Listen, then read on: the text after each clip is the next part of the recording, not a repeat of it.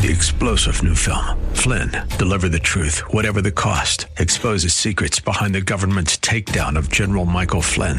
Flynn knew what the intel world had been up to. He ordered the first audit of the use of contractors. This set off alarm bells. He told the truth. He was the most dangerous person for Donald Trump to hire. They had to get rid of Flynn.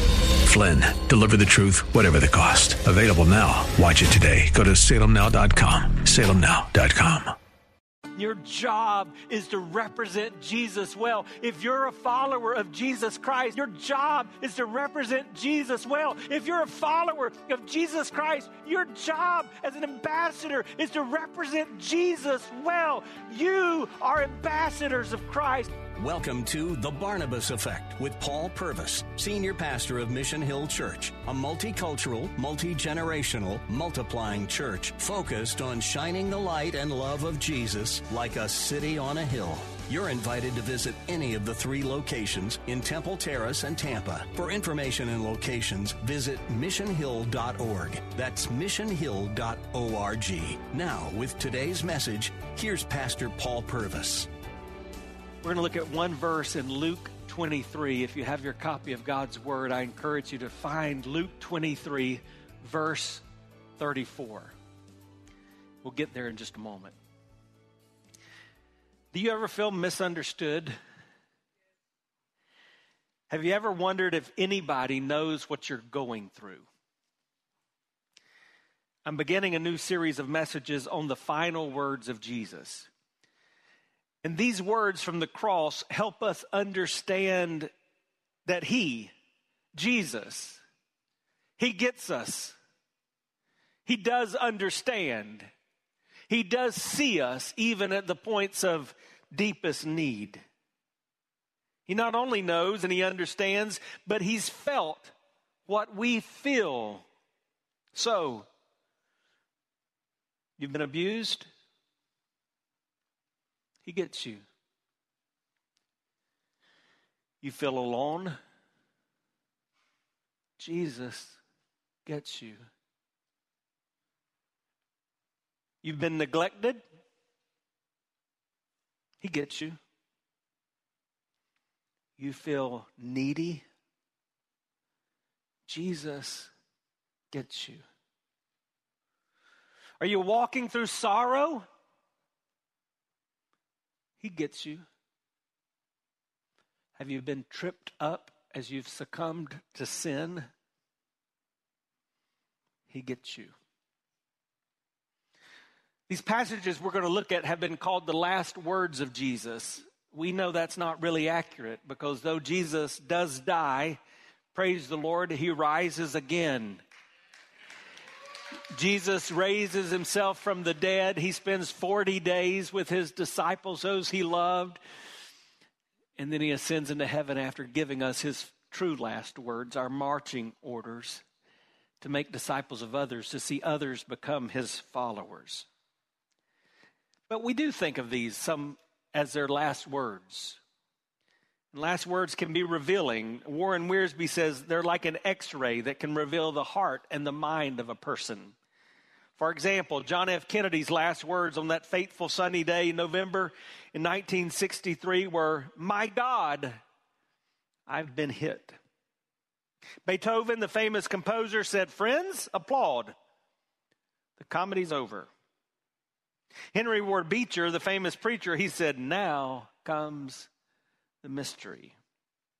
William Palmer, a murderer who was nicknamed the Prince of Poisoners, he was about to be executed by hanging, and as he stepped out onto that trap door of the gallows where they were going to put a noose around his neck and end his life, he asked, "Are you sure it's safe?"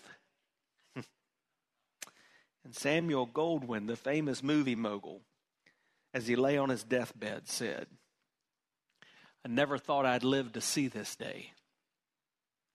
As we look at the words of Jesus, we see the core of His existence. We see what the cross meant to Him.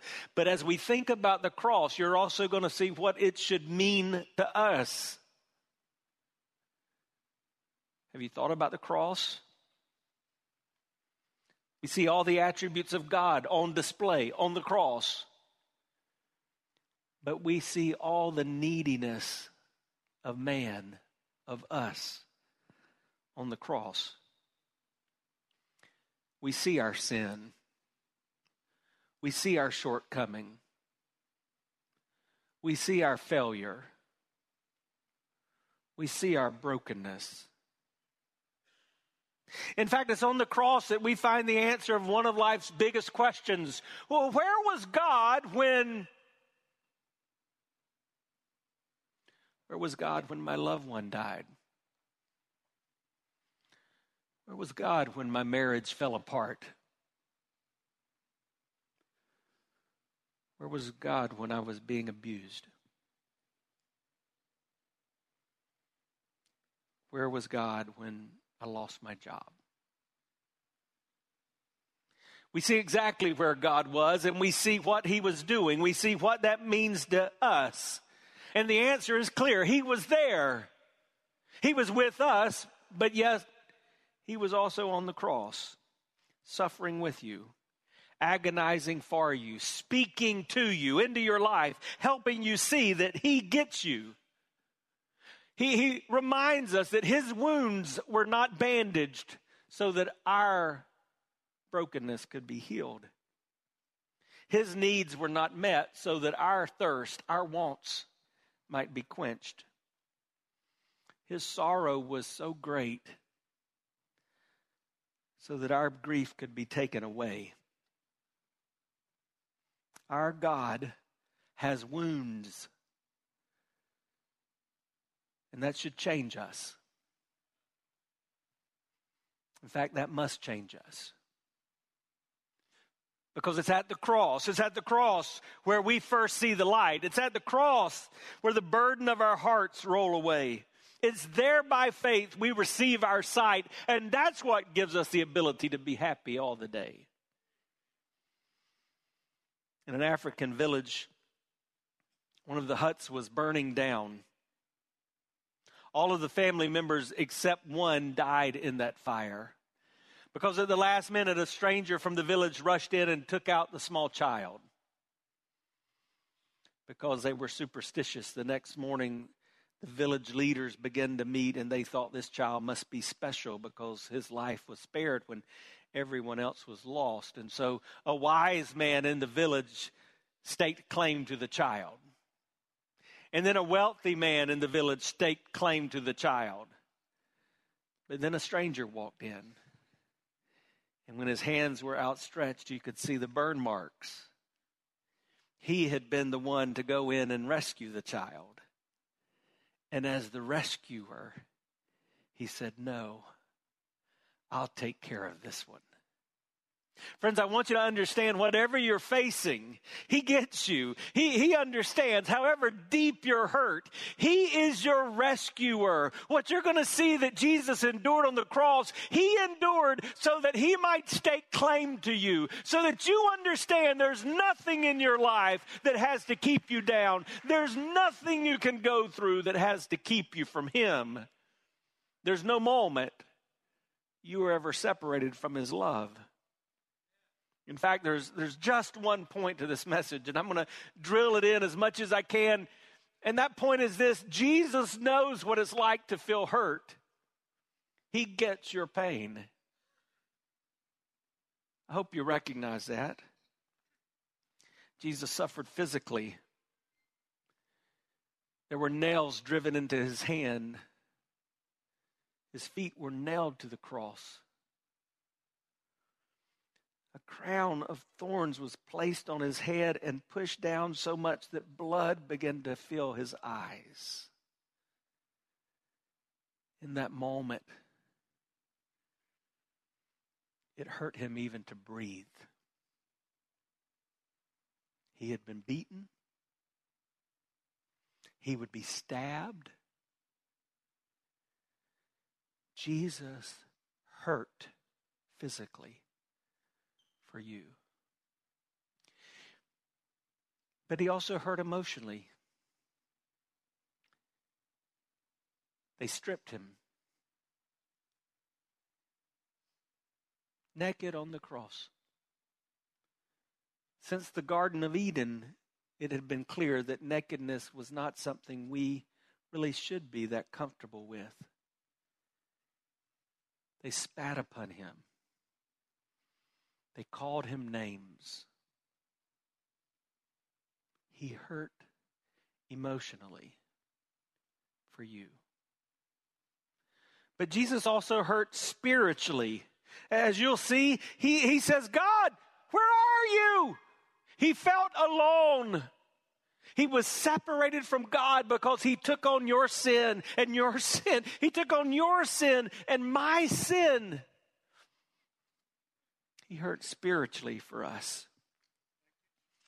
Harvey Branscombe summarizes the crucifixion with these words: few more terrible means of execution could be devised.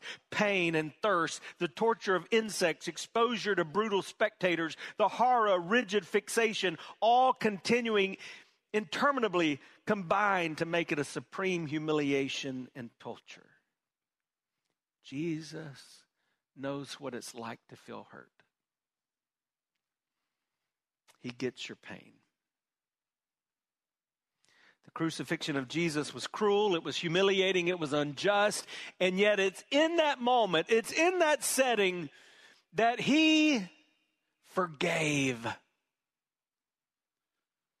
Chuck Swindoll says that in spite of the enormous discomfort and the indescribable pain, Jesus spoke words of genuine forgiveness from the cross. And those are the first words that we hear. Luke 23:34. And Jesus said, Father, forgive them, for they know not what they do. And then, fulfilling a prophecy from the Psalms, Dr. Luke records that they cast lots to divide his garments. We're going to focus on those red letter words, the words of Jesus. Father, forgive them, for they know not what they do. It's a revealing statement, isn't it? It reveals the nature of God, and it reveals the need of man, us, our greatest need, meeting our greatest problem. What's our greatest problem? Sin. What's our greatest need? Forgiveness. So let's break that word down. And this verse starts with a conjunction. And reminding us that what Jesus said is connected with the past. And we know that recent past, right? Jesus and his disciples, after praying in the garden, were met there by Judas, the betrayer, one of his closest friends, one of the 12. Have you ever been stabbed in the back?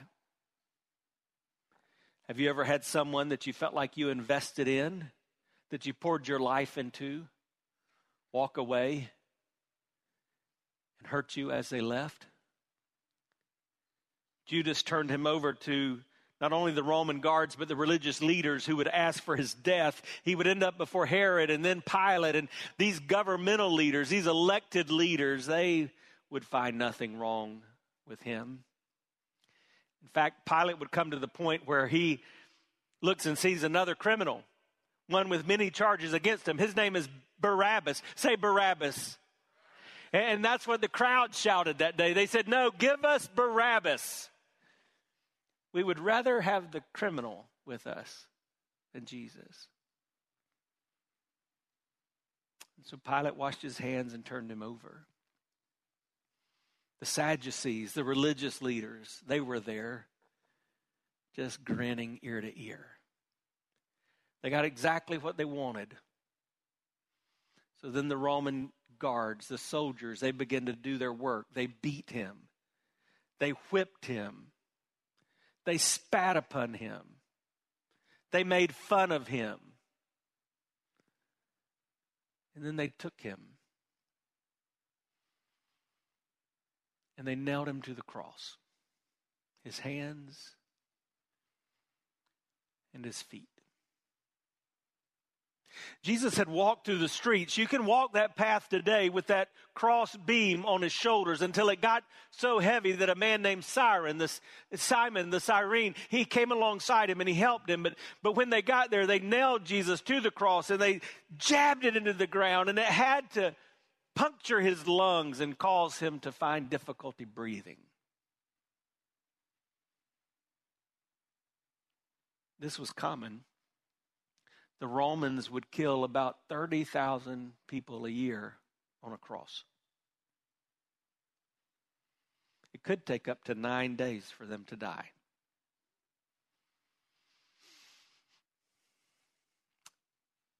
It's in that context that Jesus begins to speak. And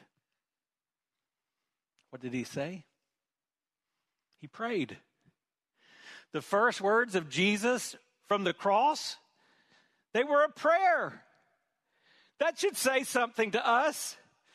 Prayer must become our first response, not our last resort. Prayer must be a habit, a spiritual discipline that we develop in our life, as the Apostle Paul says, so that we pray without ceasing. What if God only gave you in your life those things that you had earnestly asked for in prayer? What if your only blessings were those things that you had sought out from God through prayer? What if the only life change around you, in your family, in your community, in your career, in your schooling, in any aspect of your life, only came as a result of prayer? Jesus prayed, and he prayed continually. It says, and Jesus said. That word said is the imperfect tense, which literally means again and again. So just imagine as they were nailing his hands, Jesus prayed, Father, forgive them. As they were nailing his feet, Jesus prayed, Father, forgive them. As they jabbed that cross into the ground, Jesus prayed. As they jeered at him, as the disciples had left him, Jesus prayed. As he breathed his last breaths, Jesus prayed. When you experience hurt, the first thing you should do is pray. It's an issue of focus.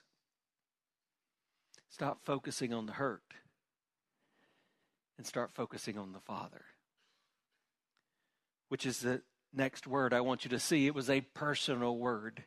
He was praying to his Father, and we understand that because we believe in what we call the Trinity, God the Father, God the Son, and God the Holy Spirit. But the Bible teaches that if you are a follower of Jesus Christ, you become a child of God.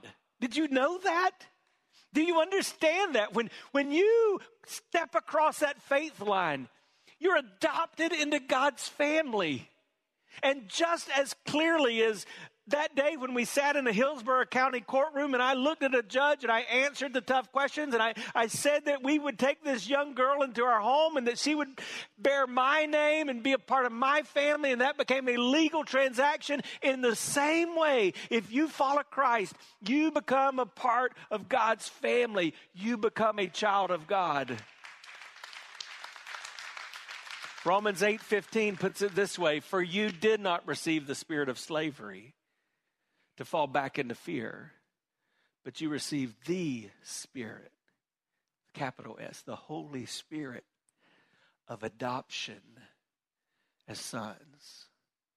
You could say as daughters, by which we cry, Abba, Daddy, Father. The Spirit itself bears witness with our spirit. We are children of God.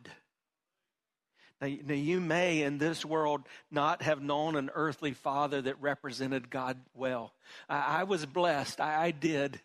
But let me just tell you some things that means regardless of your experience. That means with God as your father, you have one who loves you unconditionally. You have one who loves you in an unchanging way. And you have one whose love is unending. I want you to understand this today. If you have become a follower of Jesus Christ, you were adopted into the family of God. God loves you no matter what you've done, no matter what your experiences have been in life. God loves you, and He cares about you as your Father. This is so important because you're going to focus on Him, not those hurts. You're going to focus on Him, not those that have done you wrong. You're going to focus on Him, not the pain. But it was also a pardoning word, because the meat of the statement is clear. Father, forgive them. You can't begin to understand the Christ life without understanding forgiveness. That's who we are. That's what is supposed to separate us. It's that distinguishes us from the world. Not these religious gatherings. Not even these disciplines or habits that we have. It's this ability to practice that which God has done for us. To forgive. Even when it may seem unforgivable. Forgiveness. It sounds good. It sounds great until you have to do it. This is not new for Jesus, right? He's preaching that famous message where kind of the groupies come around, not His disciples, but the groupies. 5,000 or more are gathered, maybe 20,000 on a hillside. It's called the Sermon on the Mount, and Jesus is talking, and they ask Him to teach him how to pray, and so He does, and we remember what He says in that prayer, right? He begins again saying, Our Father, who art in heaven, hallowed be your name. Cause your name to be sacred. Your kingdom come, your will be done in my life today, just as it is in heaven. Give us this day, give me today what I need, my daily bread, and forgive us our trespasses, as we forgive those who trespass against us. Forgive us our debt, as we forgive our debtors. And Jesus ends that prayer, and then He realizes, I don't think they got it. And so He drives home that point again, and He says, let me just say something to you. If you don't learn to forgive, you will not be forgiven. I grew up in church, and I've been around church all my life, and for the last 30 years, this has been my vocation. It's been the primary focus of my life, and there's a lot of problems in church. Gossip's a problem in church, and division can be a problem in church, and there's all kind of habits and addictions that come into people's lives that spring up and become a problem in church. And good grief, a failure to be generous is a problem in church. But if you were to ask me what's the number one problem in church, I don't even have to think. It's unforgiveness. It's that those who profess to follow Christ don't forgive as He forgave. And if we really believe the words of Jesus, then if that's the case, our eternal security may be in jeopardy.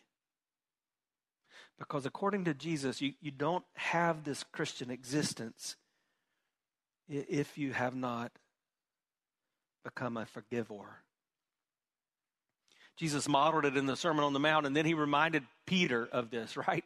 Peter, who was in the habit of sticking his foot into his mouth, was trying to just figure out exactly what's the minimum I have to do. Do any of you ever live that way? I sometimes struggled. In classes throughout a long educational process, I sometimes would act that way. What do I have to do? It's kind of like, what's passing? can I just pass? Peter said, how many times do you have to forgive, Jesus? 7? That's a holy number. Do I have to forgive 7 times? And Jesus tells a story to drive His point home, but ultimately He says what? You've been listening to The Barnabas Effect with Pastor Paul Purvis. The Barnabas Effect is here to provide listeners like you with biblical truth and spiritual encouragement. But it can't be done without your financial support. Go to missionhill.org and click on the Give tab. Your financial support helps us reach those seeking truth about God and themselves. Thank you for giving at missionhill.org. And join us weekdays at 9 a.m. for The Barnabas Effect with Pastor Paul Purvis on Faith Talk, AM 570 and 910.